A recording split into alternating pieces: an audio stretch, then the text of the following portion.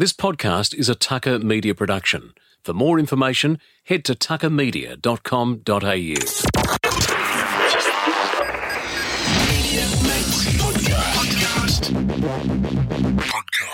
Hi everyone, welcome back to the Media Mates podcast. My name's Ralph Tucker. Each week I'll chat to somebody I've met from my career in and around the media industry. All of them have such great stories to tell. I'm not Michael Parkinson or Andrew Denton, but I do enjoy chatting to interesting media people about where they've been, where they're headed next, and everything else in between. My guest today is freelance presenter Greg Rust. Greg has been working in Sydney media for 20 years, firstly with radio station 2GB, then in television for Channel 10, and now as a freelancer for Fox Sports, among many other things. He chats about why he decided to chuck in a career in finance, what makes a good presenter and commentator, and why Daniel Ricciardo could become a Formula One world champion. Greg is someone who was very helpful during the early days of my career and one of the nicest blokes you'll ever meet. We caught up outside a cafe on a windy morning in Zetland, so please excuse the street and aircraft noise. It's a great chat, so I really hope you enjoy it. Greg Rust, welcome to the Media Mates podcast. It's been a long time and it's fantastic to catch up with you, mate. I've followed your progress obviously on radio and in other areas, and it's been too long. Now, you're the host of Inside Supercars on Fox Sports. How's that all going for you? It's been fantastic. So quite a big change for me career-wise at the end of 2014 after about 14 years with Channel 10. I kind of stepped away and I'm more freelance nowadays. So I work on the coverage, the Supercars coverage, which ends up on Fox and 10, so I retain still a very good relationship with 10. But yeah, new panel show. It's only just over 12 months old. Fox are very good with their panel shows, as you know, that are geared very much for the enthusiast, and that's what this is about. We've been fine-tuning it over time, trying to find the right sort of mix. This year, we have a much smaller condensed sort of desk, and the conversation is a lot better, and I find that there's actually less notes. There's preparation that goes into it, but less notes and more conversation, so it's enjoyable, yeah. Let's go back to where it all began for you. Media, was that always something that was on your radar? My dad and my grandfather were both very good in business. So my grandfather worked in the rag trade for many years, and my dad was the CEO of a manufacturing or hydraulic company here.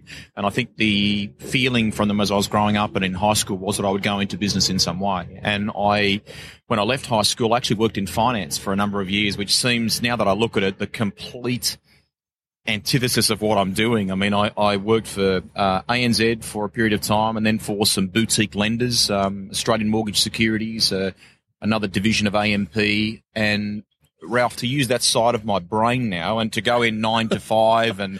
I was going to say, do you even remember any of that stuff? I catch up occasionally with some of the guys that were around at that time. We kept some good friendships, but it just seems like 180 of everything that I do now, and I couldn't go back to that life now. I couldn't go back to 9 to 5.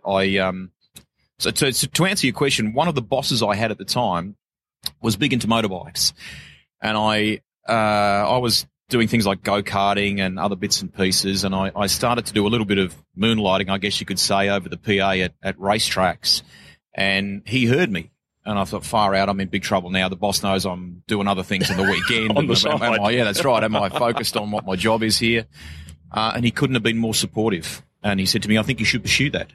And he said, give it some thought. He goes, if you want to, give it a decent crack, why don't you still work for me? Maybe do like freelance 3 days a week, let's say, and then on the weekends you can go Friday, Saturday, Sunday, Monday and chase the other thing.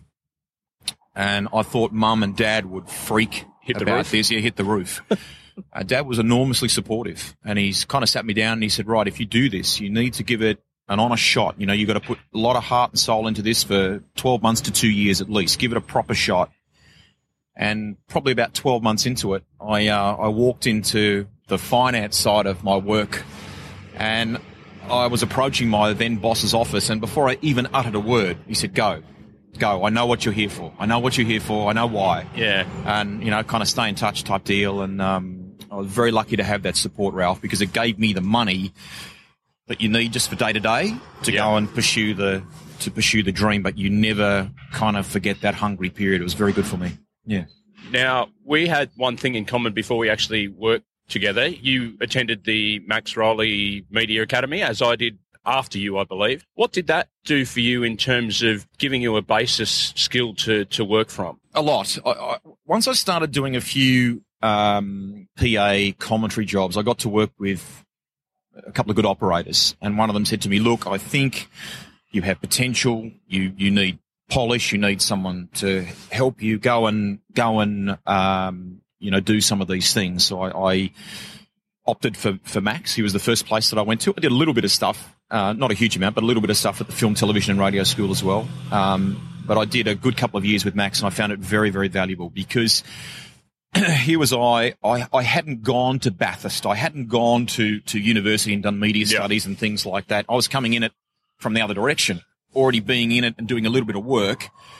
There are risks in that because you're out there, you're on air, but you're not polished, and you could find yourself rolled out the back door really quickly, So he was excellent, and I drop him a line every once in a while, but it was a good foundation for me. It's a funny little place, that place in Redfern, where he had the little terrace house where, like you said, there would be people from all walks of life coming in, and not all of them necessarily had aspirations to pursue a career in media. It was more about sort of self-development. You didn't leave that place without becoming a better person or more confident in yourself. You just had that happy knack of bringing something out of everybody. Let's say things hadn't worked out and I'd gone back to business in some way. I reckon the things that I would have learnt from Max for, addressing potentially a boardroom situation or public speaking or something, there's absolutely things that you got out of it that were greater than just media. And you're right, some people kind of discovered it wasn't for them at the time. Others found it was, or that they were perhaps better in one area than another.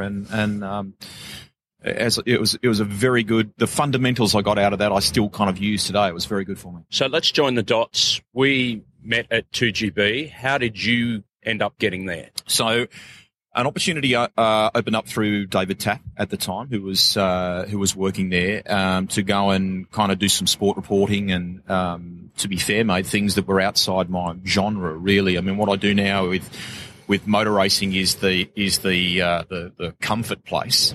But I have, over time, stepped out and done a few other things. So working on the Winter Olympics and working on the Commonwealth Games and things like that, which are very, very good for you. It's good for you to go and do those things. So I did some rugby league, round the ground stuff for a while, not commentary, just reporting.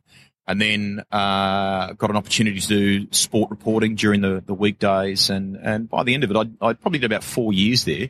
And by the end of it, I did a little bit of news, general news reporting. And I actually ended up doing sort of nighttime and a little bit of daytime news reading, which I thoroughly enjoyed. That's actually something I miss. Of the things I do today, the news reading on radio is probably one of the things I miss. It was really good. So what was it like coming into that arena when, like you said, you didn't really have any experience apart from mucking around at Max and doing the tapes, which obviously served you well for doing that kind of thing? What was that like, leaving that comfort zone behind? I'm a big believer now that if anyone said to you or I, hey, I want to get into the media, you would have to go and do some study at a university somewhere. I don't think I'd recommend anyone kind of do what I ended up doing, and that is having a massive career change at a very young age and sort of coming in more or less through the side door, but I'm a big believer in hands-on learning. You can get great things from university and from various courses,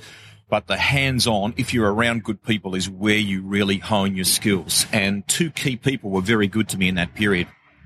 Jason Morrison, number one, who is now at Channel 7 and head of their news, and Andrew Moore, who you and I both worked with. And they saw that I was, pardon the pun, rusty, that I wasn't, I didn't have the finesse that you needed. And they taught me great things, Ralph, about writing for the spoken word, about minimizing words. Because, radio is all about, it's got to be short and snappy. And word economy is just such a great skill to have and learn. And it's something that I didn't have a huge amount of experience with at the time. So those guys were great. Jason was terrific because he helped me understand what is the headline, what is the news story here, what's the priority in terms of, if you're putting a bulletin together, and so that skill set. Even now, mate, if I sit down and I write a yarn for something, I go back to some of those base principles. So what I learnt on the job from both of them was very, very good for me, and it kind of continued when I ultimately left 2GB at the end of what are we talking? It was around 2000, and then started a good journey at 10.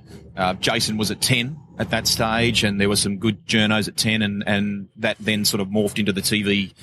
I was already doing some TV stuff with SBS, but it again, the craft was honed for television by working around some of those good guys. Billy Woods is another one. The fact that Jason and Andrew were radio people, they'd made their way into the industry from both being teenagers. They were radio nerds pretty much. So to have somebody there that were probably only a couple of years older than you, the fact that they weren't, your 40-year veterans, they were your peers. So you would probably be able to cop the knocks from them a little bit better than if it was somebody in a senior and management position. Yeah, and you have to have some of those run-ins at times to get better when there were days where I wouldn't say we fought, but we had some tense conversations about different things. But again, that's part of the learning, and I might walk away from it and, a bit flustered by what happened at the time, but you learn something very, very valuable out of it. And even guys like Clive Robertson, who was the breakfast announcer at the time, I can remember him.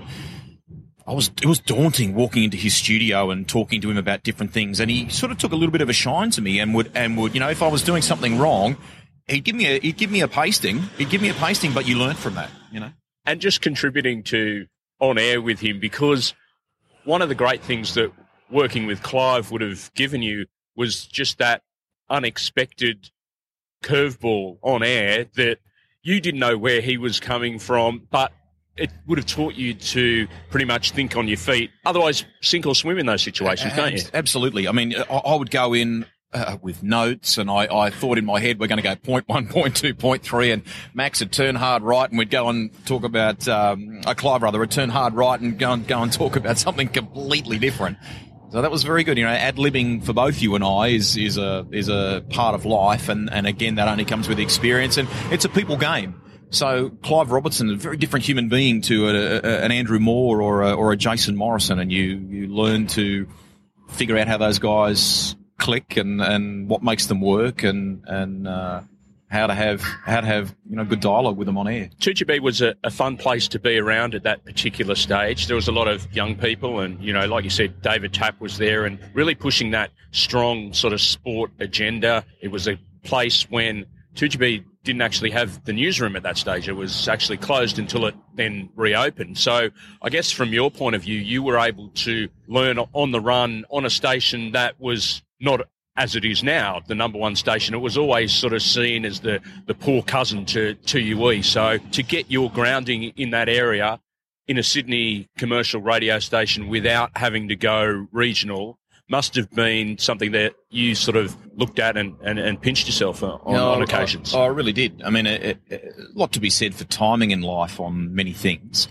And that was a good time to be there because it was the beginning of John Singleton's rebirth of the station. We walked in there and the facilities in Sussex Street were pretty basic, but this group of young people, of which you were one of them, people pitched in. We made the best with what we had. I mean, I can remember doing helping to co-produce a sports show on a Sunday afternoon the day that Princess Diana died. And, all of a sudden it was all hands on deck. We were going through a dusty old storeroom upstairs trying to find old reel-to-reel tapes, and we found sound and audio from the wedding to Prince Charles, and we found all these things, and we were able to put together a half-hour show of these. I mean, I had no idea about that stuff. I was meant to be there on a sport basis. It was the days before the internet, so trying to find contacts in England that had some ties to the royal family or some royal observer, trying to find them from somewhere. We didn't have the luxury of, typing it into Google. It was just like, I kind of missed those days in many ways because the chase was just so intense because you started from absolutely nothing. Yeah, and I work now with some good young guys in the motorsport realm, and I mean, it's not my responsibility to mentor, but I believe that because some of these people were good to me, I kind of should offer the same back. but that basic sense of resourcefulness, sometimes park the phone, park the tablet, whatever, and yeah, okay, Google can help you find some things, but there's nothing wrong with going and knocking on the door of the team person, the driver, the whoever, and having just a conversation about what you need to know. You can, as you say, make a phone call or that chase is a very important aspect. Just looking it up and Googling it and then you got your headline, that's not enough in my books. I guess also from that point of view, it opened your profile a little bit. So you're able to then transition to TV. I remember that you were doing the V8 supercars at the same time you were at 2GB. So how did that part of it actually work for you? It was kind of a juggle of three things. So Monday to Friday became very much the focus at GB, and that was very good for me. I would do some TV for a program that is still going to this day on SBS called Speed Week, and it was post-produced. Various kinds of motor racing that were sort of middle to club level, if you like. So it was good to. Not all of them can have the big splash that V8 supercars have on television these days. So that was a great form of learning for me. And then, as you say, it opened up an opportunity at 10. And again, when I got to 10 in the sport department, the head of the sport department was a guy by the name of David White, who is a bit of a mentor even to this day. He lives in England and works for a company called the World Sport Group. Very good, very good. He knows his sport, but particularly he knows his motorsport. He competed in it at a certain level himself, and he was enormously supportive for us. But you also knew that you couldn't, we had to do it right, because this is someone who passionately loved the sport. So you couldn't do a vanilla job. We were always aiming to make it And the group of people that we had there, from Lee Diffie, who now works at NBC in the United States and is working on their Olympic coverage in a week or so's time. Billy Woods, who was and still is enormously good to me. I mean, his ability to write and craft stories is, particularly in television, is second to none. He's got this beautiful way with words, and a bit like Andrew Moore, he can just sit at a computer and bash out these series of words within seconds that you wish you could do as fast and as beautifully. You might be able to come up with something similar, but it takes you 2 to 3 times as long.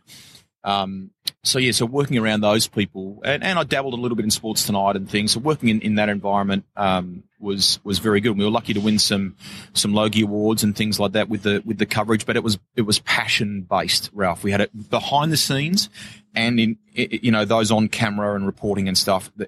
People, they were into it. We were right into the sport. There was a collective. Bit like it was probably in the early 2GB days. People pitched in. I can recall doing massively long shifts at 10, almost 24 hours at times, just to try because you wanted the perfect result, But where that helped me grow is that it helped you grow as a live broadcaster, and it helped me grow from news reporting to colour stories, to getting personality out of people and with television, you don't have to just use your voice. Obviously, you've got sound, you've got vision, you've got all these other things at your fingertips. So to learn to better use that stuff as well. What was the hardest thing for you going from working in radio to TV? I guess what you sort of mentioned there, the fact that you had these other elements that all came together. Essentially, when you're in charge of news reading or whatever, it's pretty much a one-man band. You might get, if you're a newsreader, you might get a few stories written by a couple of other people, but essentially you write it all and you put it all out there. That aspect of working with other people in order to make it a production more so than just a voice report. Was that the most difficult thing to get used to? It becomes a people game. So you have to, and they're all different, so you figure out that this is what makes this particular girl tick, who she's a producer, or this guy who I commentate with, or whatever it might be. Invariably as you go, politics becomes a part of it. I struggle with that side of things. I don't like it. I don't like that. I would rather just go and do the best possible job on a sport that I love and the production that I love, rather than it becoming, and there are elements of that at times. So that's probably the thing that gets me down. The biggest challenge for me at 10 was with 2GB, we were on a growth curve. It was just before they moved into ironically next door to Channel 10 and beautiful, new facilities, and Alan Jones come on board, and so did Ray Hadley, and, but that was a great time because you could learn and grow. 10 was an established, big TV hit the ground running. That's right. You had to hit the ground running. And, so there were some long hours there, and I had some career hurdles there along the way. Probably the biggest one, I at the end of 2000, I'd been commentating the supercars, and I went back to being a pit reporter on it. So in career terms, it's probably a bit of a setback. How did you handle that? I learned a lot from it. My mother to this day has a saying about keep your feet on the ground, and she will often still tell me that. And I probably got a bit too big for my boots, mate. If I was to be brutally honest. My boss, who I recounted to you before, was... we had some tense conversations about stuff. He didn't jettison me. He saw that I was still willing to be a part of it, that I wanted to be a part of it. And probably the biggest message that I could give people in that sense is that it's not the setback in your career that people measure you on. I mean, invariably in media, you're going to have highs and lows. You'll go through some setbacks, then you'll bounce and you'll have a great run and what have you. It's not the setback that people measure you on. It's how you deal with it. And I made a pact with myself. I don't know that I really sought out any advice from anyone or whatever, but I made a pact with myself that I wouldn't dwell on the past. I wouldn't get all bitter and twisted. I looked ahead and I kind of regrouped, and I just got into it. And I started to do a few things differently. I didn't act, but I probably in those early days of television, I was bit more presenter than I was natural Greg Rust. And with any of these things, like there is polish. You need polish in your diction or your voice or whatever it might be. But on television, people can spot a fake a mile away, and the more relaxed, the more normal you are. And I started to do a bit more of that. I relaxed into my own skin a bit more. And I think that was a big turning point for me. So, it wasn't the setback. It was how I chose to deal with it. Is that purely based on experience? Like being able to reflect on those periods where you look back and just think, gee, I was cocksure of myself. I was full of it, and I wasn't being, as you said, Greg Rust. Yeah. I mean, it comes from a number of things. If you've got good people around you, good mates will tell you that stuff. And if you are smart, you'll listen to your mates. They're not yes people. They're people that tell you how it is.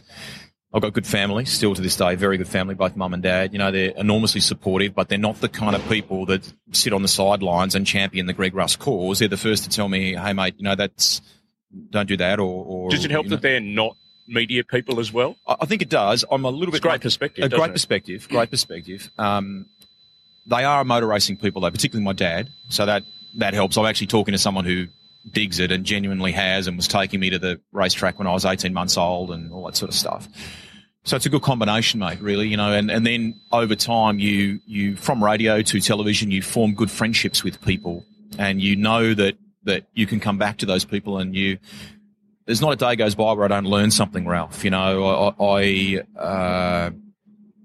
I might have a conversation with someone that I haven't seen for a couple of years in radio, and, they're going through a challenge of this, that, and the other, be it people-wise, be it production-wise, whatever, and you take little elements of that stuff away, and you always use it as you move ahead. How much respect do you have for people that work behind the scenes? Obviously, you experience that to some degree when you're working in radio and when you produce a show, or, as you said, in those old TGV days, were required to do everything. You're required to produce, you're required to present, you're required to do the whole box and dice. But when you're the front guy, when you're the main man out there and you've got a team behind you, How important is it for you to recognise the work that they put in to make you look good, essentially? For me, it is essential. They are, okay, there are skills that I bring to the table that I hope contribute to the overall success of the broadcast, but fundamentally, those people are responsible for it. I know when I stand in front of the camera, I have a responsibility to all those people behind me to do the best possible job because I represent them. And then when we get off air, I always make a point of going and talking to as many as I can individually. Many of them are friends that I've known for a long time. When I had my 40th birthday in recent years, audio guys, cameramen, I had a lot of those guys come and attend that with me because they are vital to what I do. And you want the best product for the broadcast, so you need to work with those guys. So sometimes I'll sit back and talk to the cameraman about, is there a better way to do this? You know, this is what I would like as the end goal for the story or for the look or for the person I'm interviewing. Is there a different way we could do this? And their input is often way better than what I can bring to the table. So over that, since I joined 10 in 2000, I mean, you become, only if you want to, and I did want to, a people manager almost. You have to. It's a team it's like a rugby league team, and you know, the director of sport or the host or whatever is you know, the like the coach, you know, or that sort of feel. But you're all collectively trying to get the best possible result, and there'll be days where you don't get it over the line, you don't get the win, but you need everyone going into bat together. And if you can't do that, if the people mix is not right, or more importantly, people aren't working together to get that harmony, to get that it's like a cohesion, isn't it? Yeah, that really? Cohesion, that's the best word for it. I mean, if that's not happening, it doesn't matter how hard you try, it might be okay. You'll get it to air, you'll get it perhaps to the finish line, but was it great? Probably not. You know, that they're, for me, they're integral. You said coming from a different background into media, you felt in the early days you're a little bit green. What feelings did you have the first time that you stood in front of a camera and had to present something? In addition to the things that I do now, one of the things I help with is media training. So I've been media training some athletes for Red Bull recently, and some of them are at the end of their career and they're thinking about getting into broadcasting and stuff like that. So I kind of try and share the things that I've learned. But daunting probably isn't a strong enough word. You were looking at this big plastic black thing, and it's not like you and I sitting here talking face to face now, where you can interact. And I used to try and imagine my mum for a little while and on the other side, and how I would talk to her. And it's funny how different people have different techniques. Like other people would perhaps maybe envisage having an entire crowd in front of them. Other people just want to focus purely on that camera. Other people, like you said, want to have that one-to-one conversation. So it's kind of strange that a whole lot of people that you talk to have these different ways of whether it's putting off those nerves or making them feel comfortable. Yep. And probably the best thing that happened to me in that sense was working with Barry Sheen for a little while. So Barry was a massive, he was a rock star in England, a two-time 500cc world motorcycle champion, and he brought character to the sport. I mean, to this day, we admire him greatly for that. He was this Cockney git who always did things that was, caused a stir, but he was big on, before we would start anything, before we would start a V8 broadcast or a MotoGP broadcast or whatever, he'd say, "Here, let's have a laugh."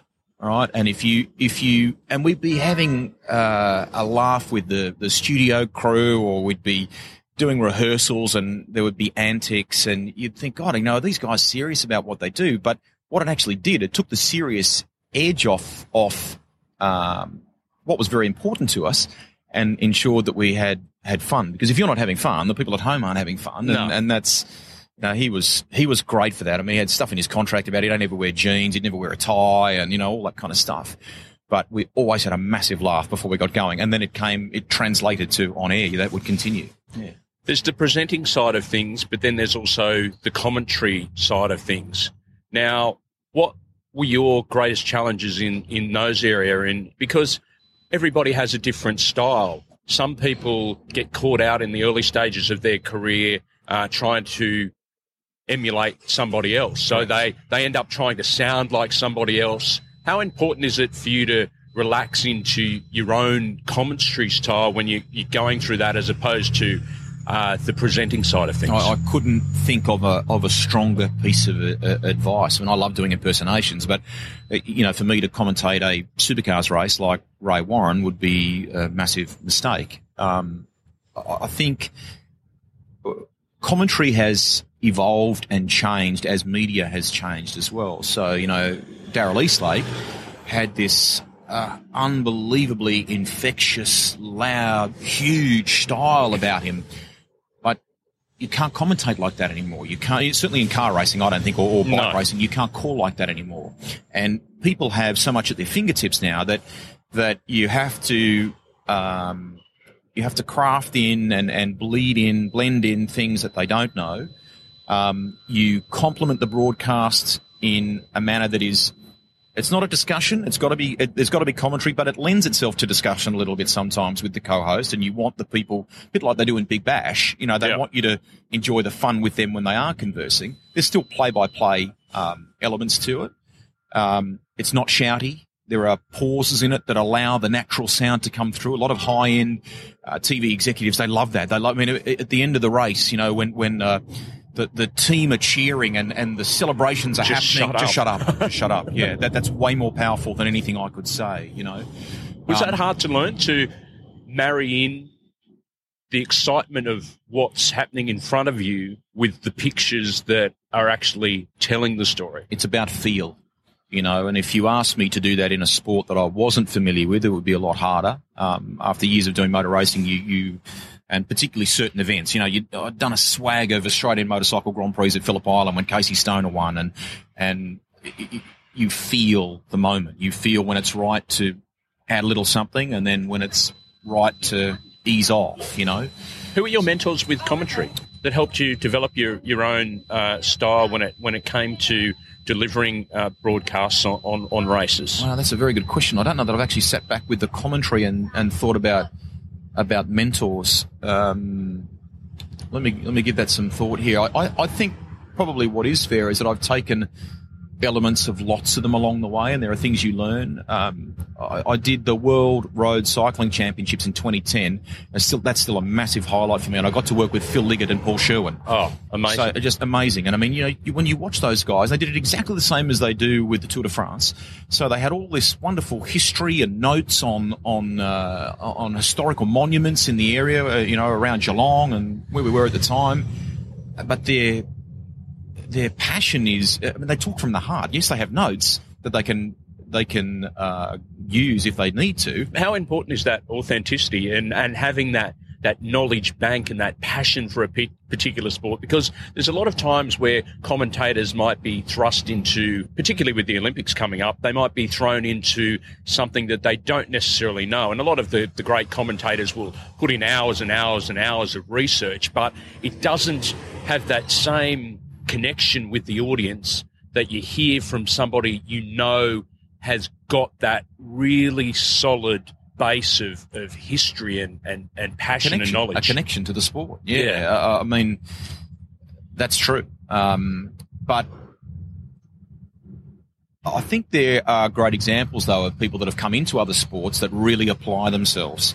And then through that, they get the sense of connection, whether it be the people they work with in the sport or, when they get to meet the athletes and they understand the struggle the athletes go through to get that gold medal or whatever it might be. So then that heartfelt stuff comes through. But I think the commentary has to be, you're not rattling off stats and you're not just calling play by play. There has to be what I would call heart in it. There has to be, and I've come to believe that people can spot a fake a mile away in that sense. They don't know you from a bar of soap. You might be one of the nicest people in town, but if you're not connected to it, they feel that straight away. The audience makes up its mind. You can't sit and look at Twitter and go, oh, far out, I've offended all these people and I didn't do a great job today. And that can't be the basis for how you commentate or how you present. But you do have to, I think, understand what the popular feeling is among those that love the sport. What's the thing that they're talking about? What's the thing that they're wanting an answer on? And, we've got some great things at our fingertips now that we never had in radio. No, exactly. For that stuff, But, calling from the heart, I think, is a big one. Do you have any commentators, say, outside motorsport that you look at and just say, they're just magnificent at what they do? Phil Liggett for me, yes. And then, that's a perfect example. To get to work with him on that occasion, and we still message each other every once in a while. He's just the great example of someone who took a sport that he loved, immersed himself in it, managed to create the job of a lifetime, and away he went, and he's unmistakably cycling. The moment he starts talking, it's Phil Liggett, and it's about track cycling, road cycling, whatever it might be. I think he's a great example. I love what Baz did because he brought and reminded all of us that character is hugely important in sport, any sport. It's about light and shade, about right? Light, yeah, absolutely. Yeah, he did some. He could get away with stuff now. I mean, if I said some of the things in commentary that he said, I'd probably, get rolled out the door and never heard of again. But yeah, I think character, having a laugh, deep connection to the sport, huge passion for it. I mean, Murray Walker now he's aging, but his voice is, I mean, in Formula One terms, it's very hard to follow someone like that, Ralph. I mean, if you get the opportunity of a lifetime to step into someone like that's shoes, it's immensely difficult because they're just... It takes years to build up that or bank those credits with the audience, doesn't it? Very. And, they're icons, those guys, and they are a part of the sport, So, I think there's things that you can learn from both of them that you could blend into your own thing. But to get back to your question, maybe 2 questions ago now, it has to be Ralph Tucker or it has to be Greg Rust. It can't be you or I endeavouring to replicate what they do. You might look at what they do and understand some of the techniques that might help you, but it's got to be you calling it. It's got to be your way, your style. We were chatting before we started this conversation just about how well the V8 supercar guys do. It's now called supercars, but how well they do in buying into the overall presentation of the sport, and the fact that NRL and the AFL could learn a lot about how to present themselves in terms of an overall picture. It's really just been a strong development and, as I said, a huge buy-in from everybody in the sport to make it such a complete television package whenever you watch a V8 Supercars round. And I think some of that, when you go back through the last sort of 20 years of history of the sport, some of that comes from the fact that when it became V8 Supercars from the Australian Touring Car Championship, it went through quite a period of change. It was sort of in the early to mid-90s. It was, small grids. They did it tough. And I think the sport has never forgotten those days. So the message to the next generation coming through is that they have to be good at all that stuff, Probably the only thing I think they do it very well. The code does it, I think, and that probably sounds biased because I've been around it for so long, but you do experience other sportsmen and women along the way. But sometimes I feel like other codes, don't give fans enough access or media enough access to these other sportsmen and women, and they should. I think they really should. Well, they're missing out. Like people, the fans are missing out on seeing what their heroes are saying because they're so caged in by coaches and or media managers. Where if you just look at your Jamie Whincup or you look at your Craig Lowndes, and I just marvel at the fact that I can watch that broadcast not as a really hardened motorsport fan, but just to see the way that they conduct themselves and present themselves and open themselves up. I don't know what it's like behind the scenes, whether they're doing it through gritted teeth or whatever. It seems completely and utterly natural. I think the only time they would do it through gritted teeth is on a bad day, and that's very rare, mate. That's very rare. All of them are very giving in the manner that you spoke about. I mean, Lowndes in particular, he just learned from the master. He learned from the late Peter Brock, and he is the kind of in the way he goes about everything in the car, out of the car, with fans, with media, very Brock-esque. And that's not a put on, that's Craig Lowndes. But he learned about that stuff, about, staying, until it's dark and signing autographs for fans, and he's exceptional at that, yeah. And your connection with the drivers, what's that like? Because watching you present, you seem to have a really good rapport with a lot of them. It's been a long time now. You've obviously built up those brownie points with those guys over a number of years. Was that hard to establish in the beginning, or was it because they were so open and magnanimous with their time? It was an easy connect for you. I think they can sense pretty quickly whether you're genuine or not, or how much you know about the sport and things like that. And they wouldn't blow you off if you didn't know that stuff, but the rapport comes when they know that you dig the sport, when you're into it. And plus they'd see me around with other things, when I was doing the PA stuff on other categories, and some of them were coming through, and those guys don't forget you along the way. So, I mean, it's remained a part of my life. I met my wife through Greg Murphy. She went to high school with him, and, so there's little sort of anecdotes like that. I've always believed in being very neutral, Ralph. You get to know these guys, and there are things you do away from the sport that are friendship-based or whatever, but, at the end of the day, respectfully, I have to be able to ask some questions at times when things aren't right. And you know what? They're okay with that. I was going to say, how is that separation from professional you to, obviously building up a friendship with these guys off the track? Yep. I mean, I think the spending time with them away from the track helps you in other ways. You know more about the person, you know more about what they're like away from the track, and that then helps you might help you in the style of questioning, or it might help you just to understand how they tick, But I think if you then had to ask some tough questions, as long as you went about it the right way, they would respect you for that. Yeah, and they do. Looking at this season, I mean, in recent years, we've obviously seen the domination of Jamie Whincup, which sort of has come to a degree where other guys are now sort of starting to catch up and go past. I mean, it's probably been the most exciting season in recent memory, hasn't it? It's been unbelievable. I mean, it is genuinely the toughest, most competitive that we've seen it. Jamie leads the championship now, so he's showing that he has his eyes on a seventh. I mean, that's amazing. Greatest of all time. He's nearly chalked up 100 race wins in the championship, wants a seventh title. We're seeing the emergence of Shane van Gisbergen, who's, gone from being in a small team to now being part of the Red Bull framework. And he just looks fearless, doesn't he? He does. And he's taken maybe a couple of rounds to get back into that big team way and style. But yeah, mate, I mean, and he's driving something all the time, Ralph. I mean, as you and I sit and talk here, he's in Belgium about to do a race in a McLaren, So I mean, he's in something all the time, and that helps you, and he's a great character too. He's got a real good understanding of motor racing history, and he's different to a Whincup and a Lowndes, but he's learnt from some of the things those guys are doing in the public domain.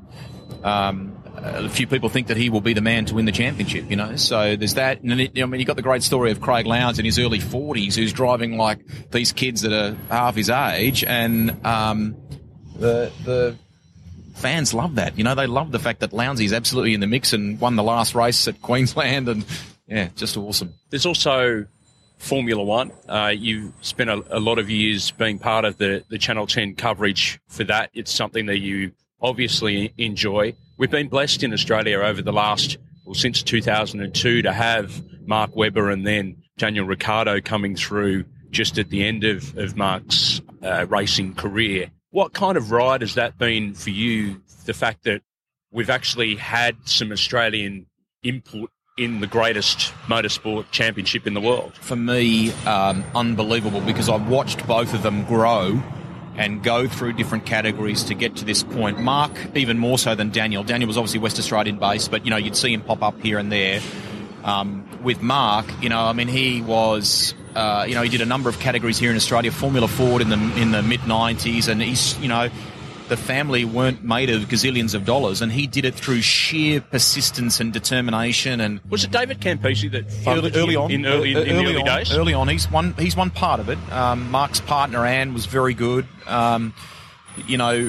It's a great story of how, people would have looked at him and gone, mate, you're mad, this is never going to work. And he did it through sheer determination and persistence, and he did it his own way. We talked before about being, the Mark Webber I know today, okay, he's been shaped by the rigours of Formula One and by European life, but he hasn't changed. He's the same bloke, and I asked him for a hand with something recently, and the response comes back straight away. He's just unbelievably good like that. Daniel's a different character. Both have been tremendous in the media, I think, and as Ricciardo, he's got real character about him. Hey, real he does. character. Yeah. Mark's a great straight shooter. Some of the commentary he's been doing either for 10 or Channel 4 in the UK. Where he doesn't have to worry about anything. He's still racing in sports cars, but he's lending his Formula One experience to the broadcast, and it's phenomenal. He's got a view. He's earned that view. He knows how to articulate it. And Dan has always, Mark was good with advice and things for him as he was coming up through the ranks, and very supportive because he's a fellow Aussie. But Dan's been big on being his own man as well and going about it his own way. And I believe, without overstating it, I believe he'll be a world champion one day. And when he does, you've got a bit of... He won't mimic a Barry Sheen or he won't mimic a James Hunt, but there's real character about this kid. Yeah. Talk to me about Mark Webber. I don't know whether he was the victim of tall poppy syndrome, but went through that stage of when he first burst onto the scene in that first race in, I think it's 2002. We were all cheering for him, and then all of a sudden he just seemed to cop a bad rap. He was much maligned for many years until he won his first race, and then all of a sudden people were back on the bandwagon. What did you make of all of that? Because you'd obviously built up a connection with him, and it's a bit strange when you meet the person as opposed to seeing the publicly presented person that's in the spotlight or the way that they're portrayed by certain elements of the media. What was that like for you, just watching that sort of narrative evolve? I would try and chat with these people that held that view and convince them otherwise, because it was an incorrect perception. You have to understand that to get into Formula One, I mean, he got that 5th place in 2002 at the Australian Grand Prix with Minardi. They were a back market team owned by an Aussie entrepreneur, and from memory, they had enough. They'd stitched a deal together that was enough for 2 races. And those points from that 5th place finish in Australia, which was absolutely against the odds. I mean, the gearbox should have failed. There should have been all these problems with the car. Yeah. He fought off some big names to and in the end, they let him even celebrate after the official podium on the podium, which is almost unheard of. Yes. It was that big a deal. And mate, that he was away then. The points from that and the prize money that's attached to it helped launch the rest of his time with Minardi for the year, and people saw how gritty, how determined he was, and they were prepared to give him a Guernsey. But you can, like anything in life, you could join a radio station or a media outlet at just the wrong time as they start going through a rating slump or whatever. And there were times where there were teams like Williams that should have been, winning races and being championship winning material, but the car wasn't.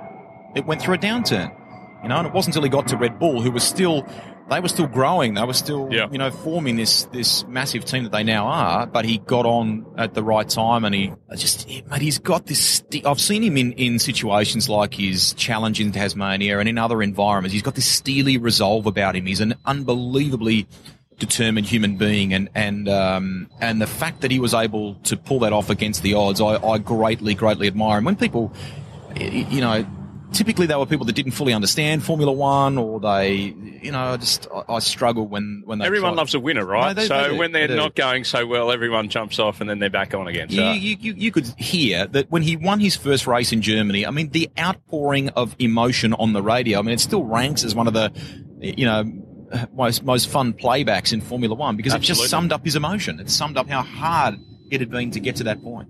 Then you look at someone like Daniel Ricciardo, who just seems to have been embraced from the get-go. He probably hasn't had the lows that Mark has sort of had, so therefore we haven't been, chipping away at him. But, mate, I tell you, as someone who, as I said before, who isn't a great lover of motorsport, but who's a great lover of sport, he's just such a great breath of fresh air. 100%. Even in Formula One. In Formula One, you look at guys that are like Kimi Räikkönen and just so focused on what they have to do and so intense. And then you look at Daniel, he just looks like he's having fun every time he goes to the track. And on the rare occasions where he's not smiling, and I mean, they're few and far between, it's for a reason. It's because he felt like a win at Monaco slipped away from him and not because it was his fault, because of things that the team did or didn't do at the time. He's an exceptionally talented driver for a starter. As we said before, he's got a bit of character about him. He'll be tested this year, and kind of already is. They've got young Max Verstappen in there, and he's very fast. But that's when you play in any sport at the ultra elite level. That's what happens, isn't it? You come up against teammates, or if you're in a cricket or a footy team, invariably there are people waiting on the sidelines for their big first grade opportunity or whatever it might be. And what is it that you admire most about people that put themselves through that? Like, for me, to just have that fearlessness inside a car that is going at a ridiculous speed. Yep. I just marvel at the fact that they're able to psych themselves up every time they put themselves. I mean, you've got to think about the fact that it's not just the race; it's the practice and everything that goes along with that. Yep. Over time, I've been lucky enough to do a couple of things for stories that are etched in my mind forever. So one of them was a 2-seater MotoGP ride at Phillip Island with Randy Mamola, who's a former Grand Prix winner and exceptionally good. And another one was a 2-seater F1 ride at Albert Park.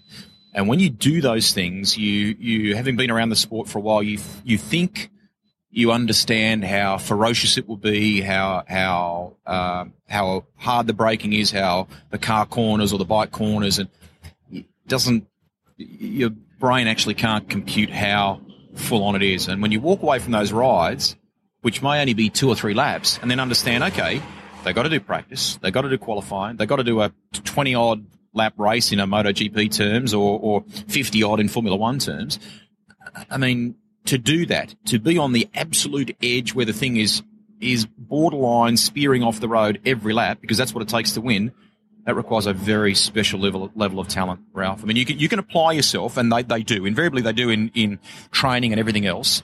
But to be able to do that requires a level of skill, mate, that I could only dream of. They are unbelievably good. Well, and you think about some of them, they have careers of 10, 12, 15 years in the sport, when your life is pretty much on the line every time you get into the car. Yep. I mean, the sports both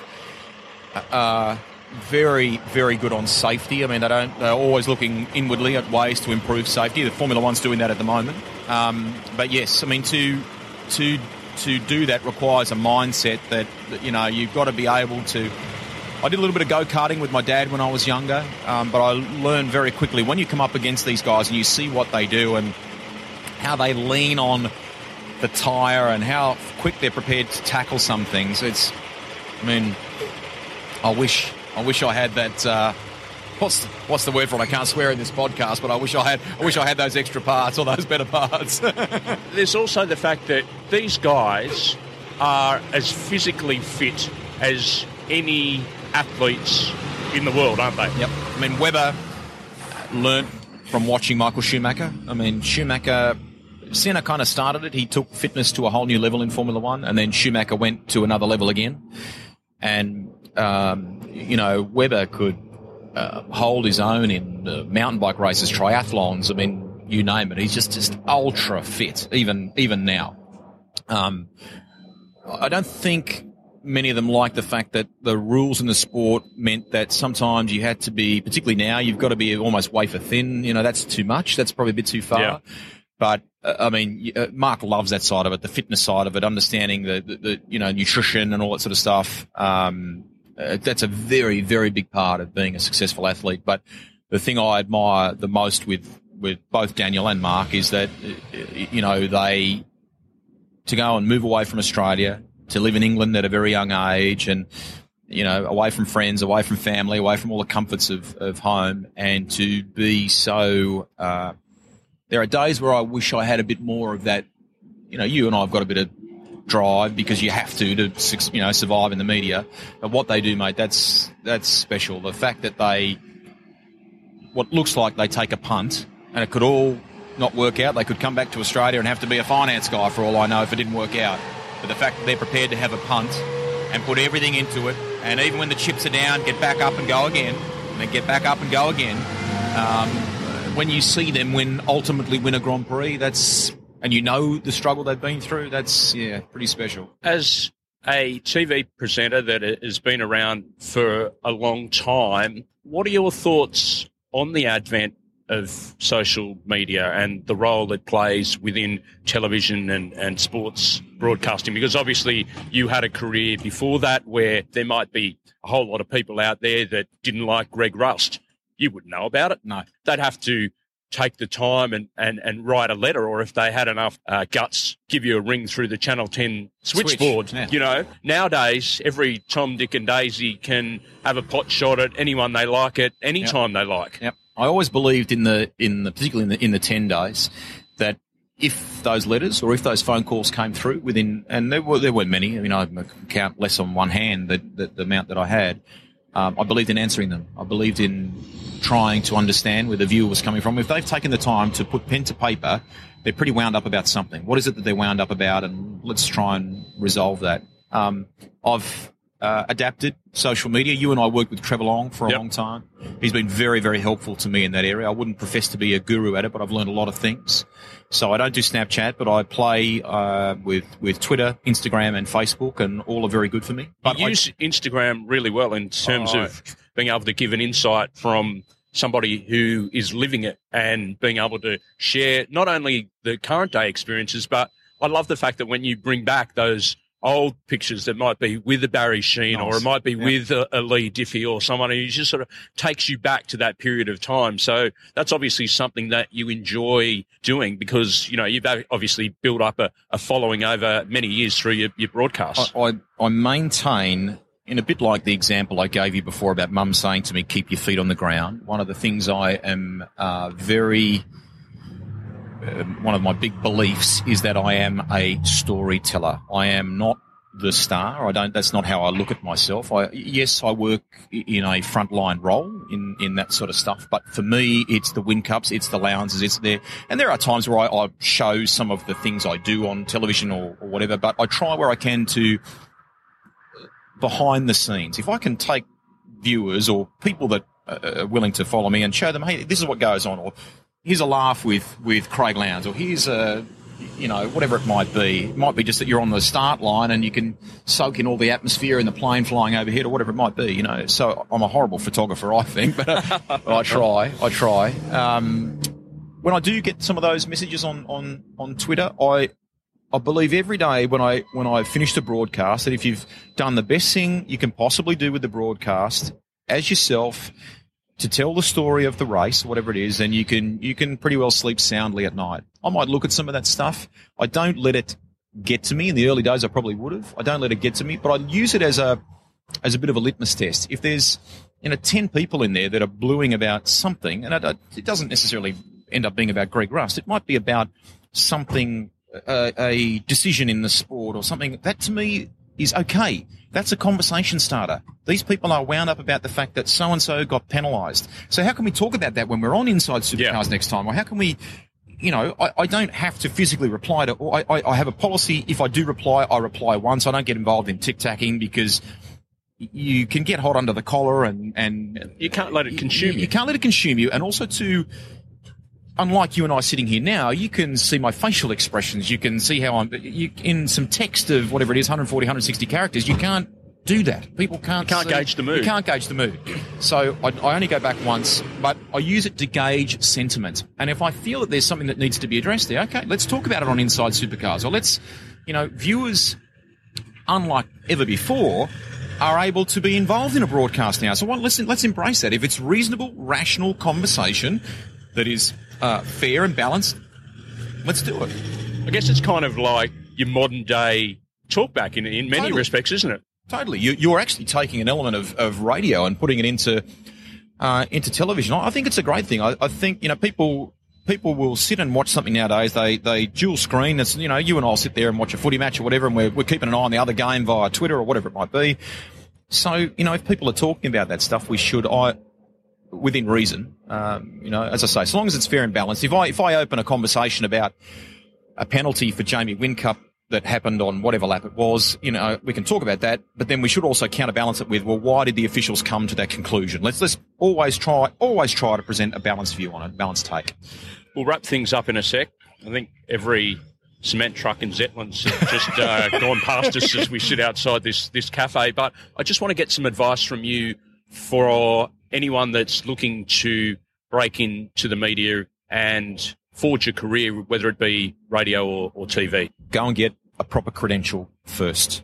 Once you've done that, don't be afraid to do the hard yards. Do the late nights.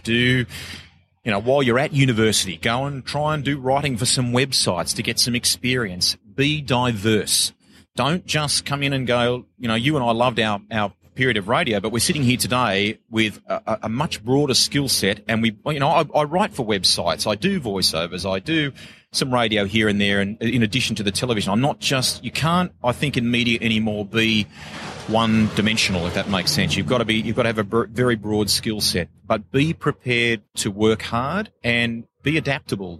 Social media has come along in my career, and that's created a significant change. I mean, there will be, for the next breed of media people, the next generation, there will be things I've never even thought of, that will, providing you understand them, and if they're working, embrace them. We've seen now, even in terms of the advertising spend and how the pie is split, the total advertising spend in Australia, I think for about 2 years now, the bulk, well, not the bulk, but the biggest slice goes to digital activities, more so than radio and TV now. So that ultimately means for you and I, there's a shift in what we do.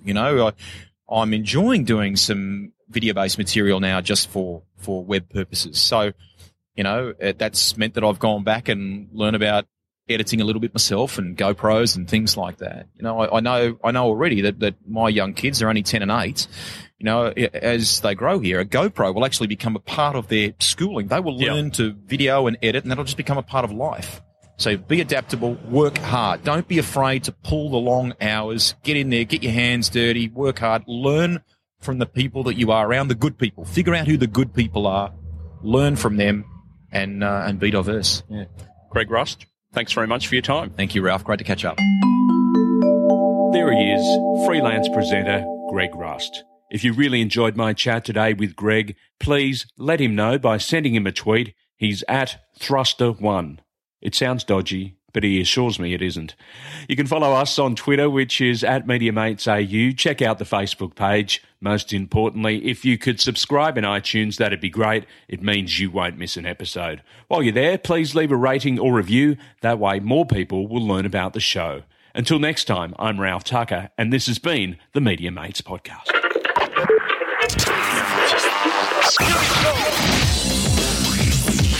Media Mates Podcast.